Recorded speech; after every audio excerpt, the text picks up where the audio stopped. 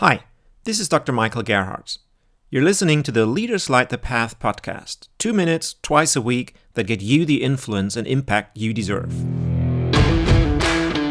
Wouldn't it be great if we could freeze food so it lasts longer?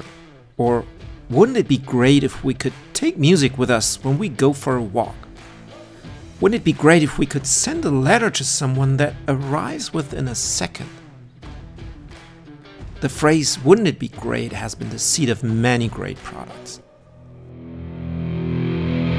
Asking, "wouldn't it be great," leads us to products that solve a problem, serve a need, or right a wrong.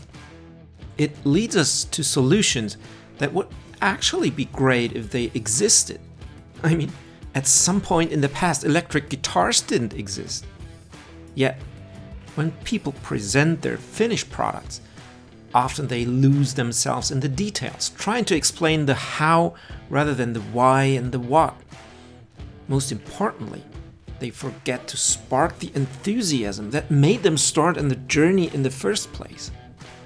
They would rather show us a bunch of PowerPoint slides than just play that gorgeous electrified guitar. What's so great about your product? Seriously, why should I be enthusiastic? What problem does it solve? What does it enable that was impossible before? Why are you yourself super proud of what you achieved? And how does it make you feel? Can you make me feel it? These are the kinds of questions that get buried too often when preparing a slide deck.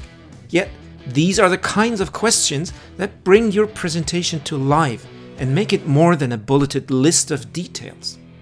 These are the kinds of questions that turn a boring pitch presentation into an exciting personal story. So, wouldn't it be great if you could spark that enthusiasm in your audience?